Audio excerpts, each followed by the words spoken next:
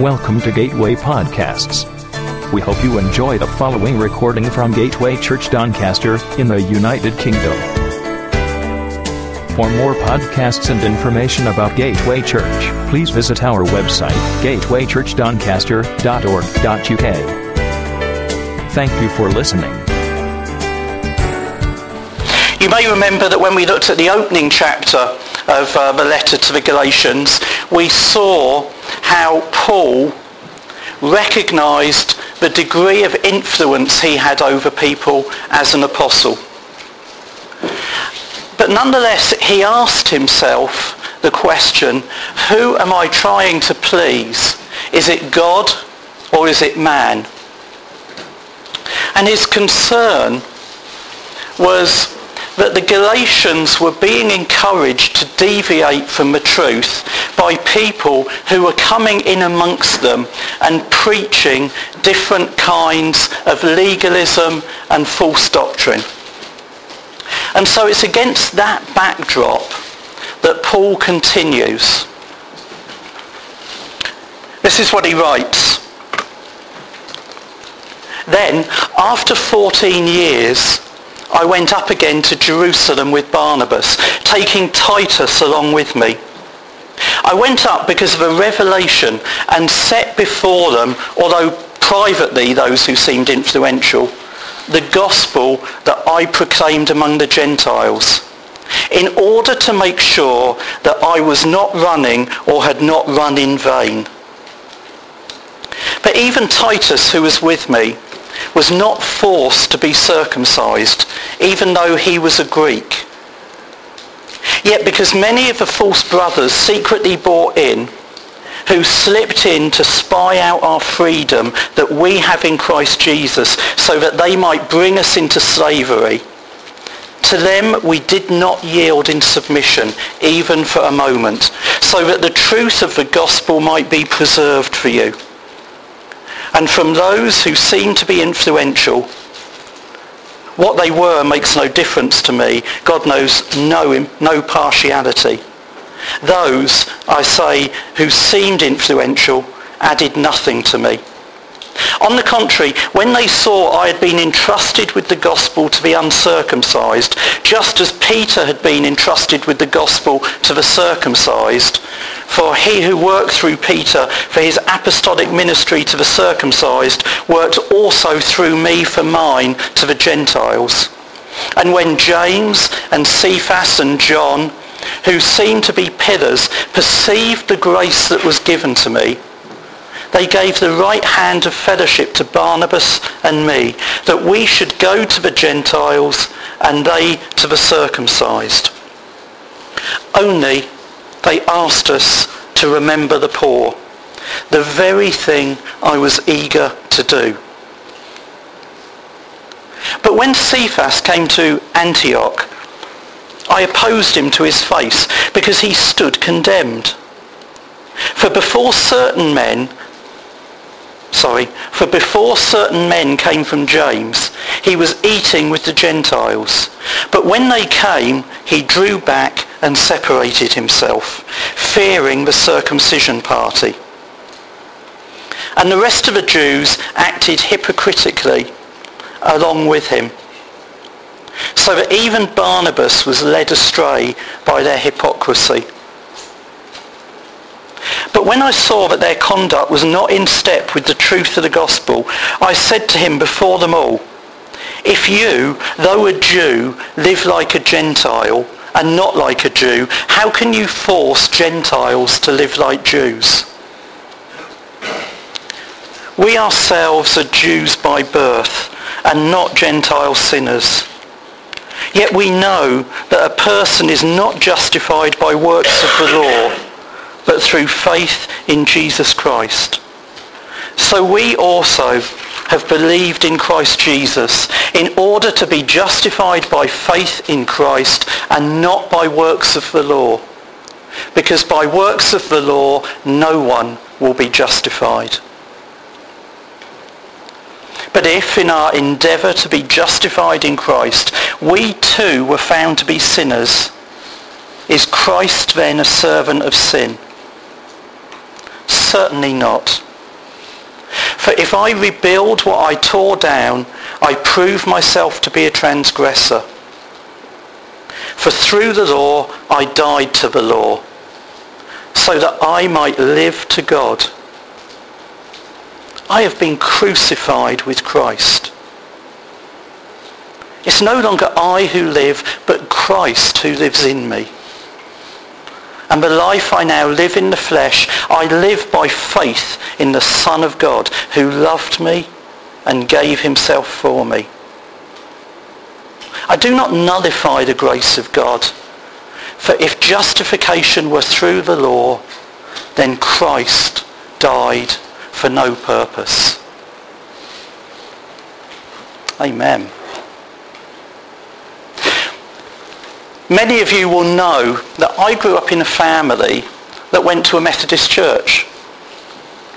Throughout my childhood, I went to church. I went to Sunday school, with the exception of one small period when I was in rebellion at the age of 4. I refused to go to Sunday school for a while and preferred to stay in the main service with my parents. And that was all to do with the fact that in beginners we had to sit on the floor while the teachers were allowed to sit on chairs. I was a man of principle even at that tender age of 4. But it wasn't until I was about 13 that the reality of what Christ had done for me hit home. And at that point, I made a commitment to follow Jesus. Even then, although I probably wouldn't have seen it at the time, I was trying to work things out in my own strength. Being a Christian seemed to be about what I did. Going to church on Sundays, most weeks twice. Attending the youth group. Trying to pray regularly. Remembering to read my Bible.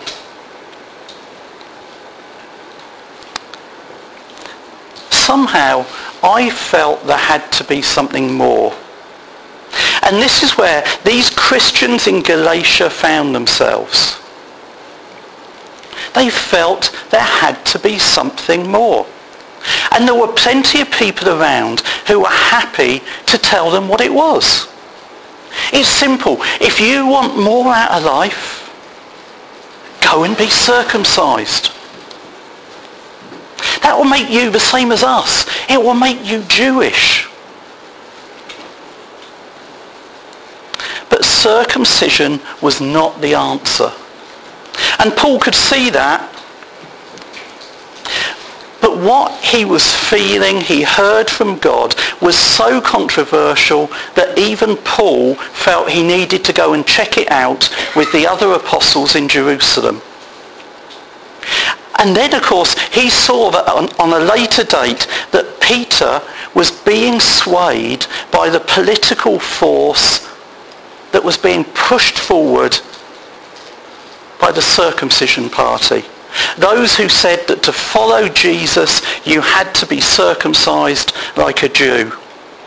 So much so that he challenges him on the issue.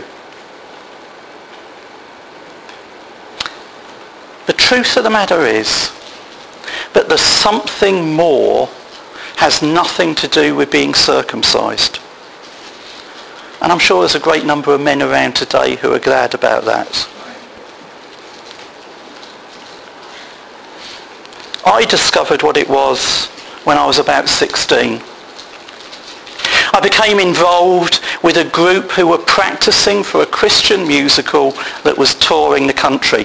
The main actors and the main characters all toured the country, but in each location where it was being put on, there was a local choir formed who did the backing music and sang the songs. And as I met with others in that choir to practice week after week, I began to feel that they had something I was missing. So much so that I asked God to give it to me. And he did. One night when I just quietly prayed for that something that was missing. Everything changed. My decision to follow Christ turned into a personal relationship. My prayer life changed from an attempt to pray to a start of a conversation.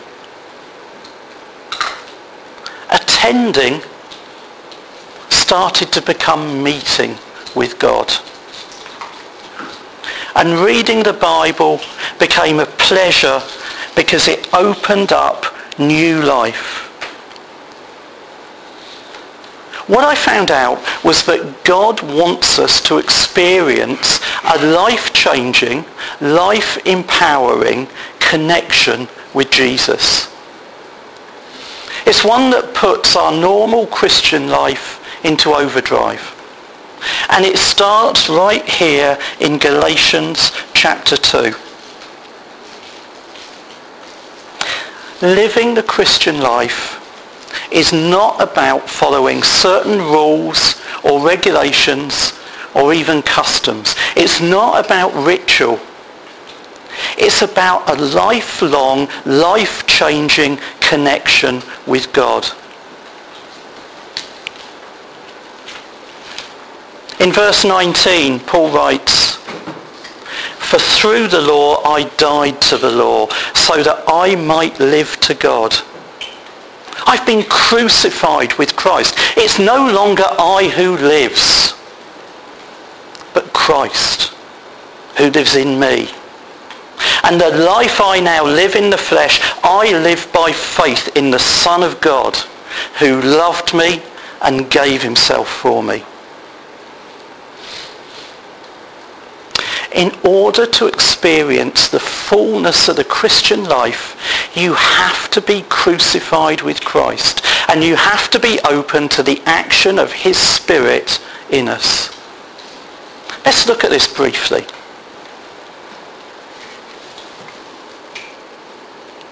It is no longer I who lives,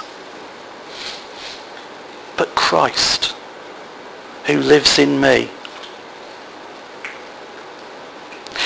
This is a theme that Paul spreads everywhere he goes. In his letter to the Romans, this is what he writes: "Don't be conformed to this world, but be transformed by the renewing of your mind, that by testing you may discern what is the will of God, what is good and acceptable and perfect." We have to adapt our thinking. We have to adopt this mindset. It isn't me who lives anymore. It is Christ who lives in me. And we're not talking about a one-off event here. It's something we have to do daily, to constantly remind ourselves about. We have to remind ourselves to surrender to Christ and to his Spirit, which is alive in us. We live through Christ. And if that isn't radical enough, Paul carries on. "And the life I now live in the flesh, I live by faith in the Son of God." He tells us how we can move forward from this point of recognizing the change in our lives. How when you yield yourself to Christ's lordship in your life, the next step is to move forward in faith, just as if your prayers have already been answered. Because they have been. Whether we feel it or not. We know that because in Philippians 4, it gives us the confidence. It says, "I can do all things through him who strengthens me." The Christian life is not about following religious rituals. It's about being connected to Christ by the power of the Holy Spirit through faith.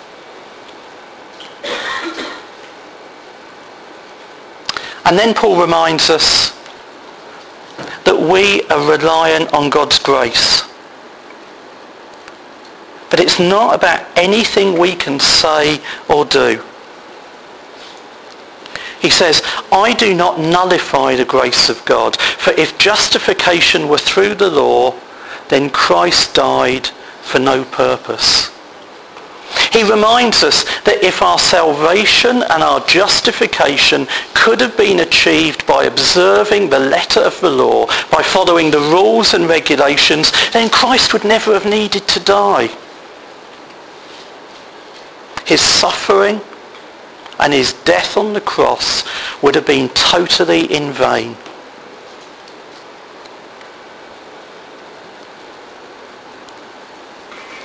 We've got to remember, we will never get to the point where we can earn God's salvation. It's all about his grace, his undeserved love and favour on us. There's that song we sometimes sing, there's nothing I can do to make him love me more. There's nothing I can do to make him love me less. God's love for us is ceaseless and immense.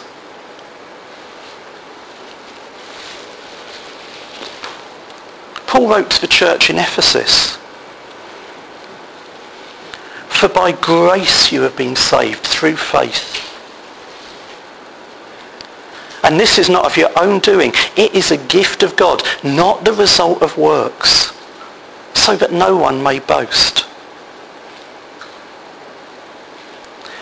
If we want something more in our Christian lives, something beyond just mere religion and ritual, we have to abandon once and for all the idea that we will ever be in a position to earn God's favour. His favour is just totally undeserved. In fact, unless we recognise that, Jesus warned us that we're in real trouble. This is from Luke 18. Two men went up to the temple to pray, one a Pharisee and the other a tax collector. The Pharisee, standing by himself, prayed thus: "Oh God, I thank you that I'm not like other men, extortioners, unjust, adulterers, or even like this tax collector. I fast twice a week. I give tithes of all I get." But the tax collector, standing far off, could not even lift up his eyes to heaven.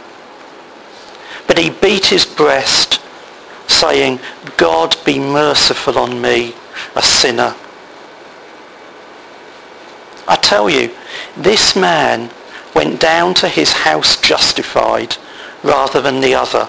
For everyone who exalts himself will be humbled, but the one who humbles himself will be exalted. The concept of grace is so scandalous that it caused Paul to write, "What shall we say then? Are we to continue in sin that grace may abound? By no means. How can we who died to sin still live in it?" Having recognised the outrageous truth that Christ died for our sin, not only undeserved, but seemingly unlimited, stretching from the earliest day of our days to the very last, taking in every wrong deed and thought, and instead pouring love and blessing on us instead of what we deserve. Paul continues, "Do you not know that all of us who have been baptized into Christ Jesus were baptized into his death? We were buried, therefore, with him by baptism into death, that in order that just as Christ was raised from the dead by the glory of the Father, we too might walk in the newness of life. For if we have been united with him in a death like this, we shall certainly be united with him in a resurrection like his. We know that our old self was crucified with him in order that the body of sin might be brought to nothing, so that we would no longer be enslaved to sin. For no one who has died has been set free from sin. Now, if we have died with Christ, we believe that we will also live with him. We know that Christ, being raised from the dead, will never die again. Death no longer has dominion over him. For the death he died to sin, once for all. But the life he lives to God. So you also must consider yourself dead to sin and alive in Christ Jesus.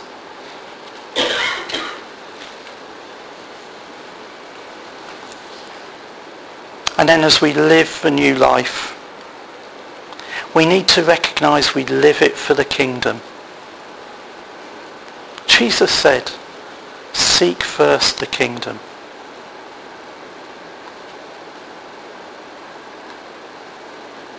We have been crucified with Christ. It's no longer us who lives. It is Christ who lives in us. The life we live now is one of faith. It's to be characterized and covered by grace. And it's for the extension of the kingdom.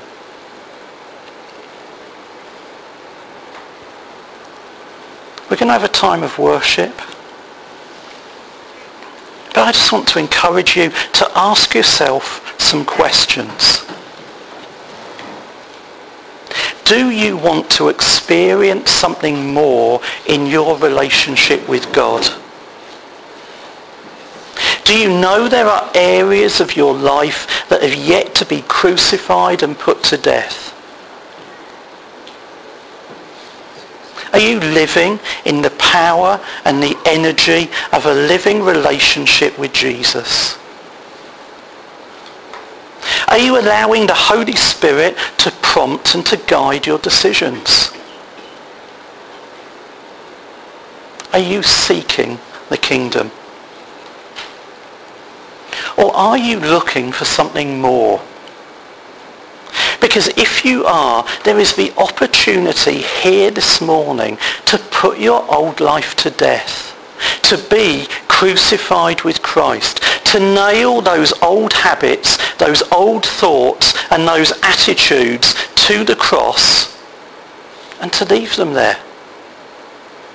And to then pick up a new life in Christ and in the power of his Holy Spirit. I just want to encourage you as we worship, as we focus on Jesus. Take that opportunity this morning. If during the worship you feel you'd like someone to pray with you, just ask someone you know. We're all friends here. We can all pray with one another. But let's go out of here this morning different because of our encounter with Jesus. We hope you enjoyed this podcast. Don't forget to visit gatewaychurchdoncaster.org.uk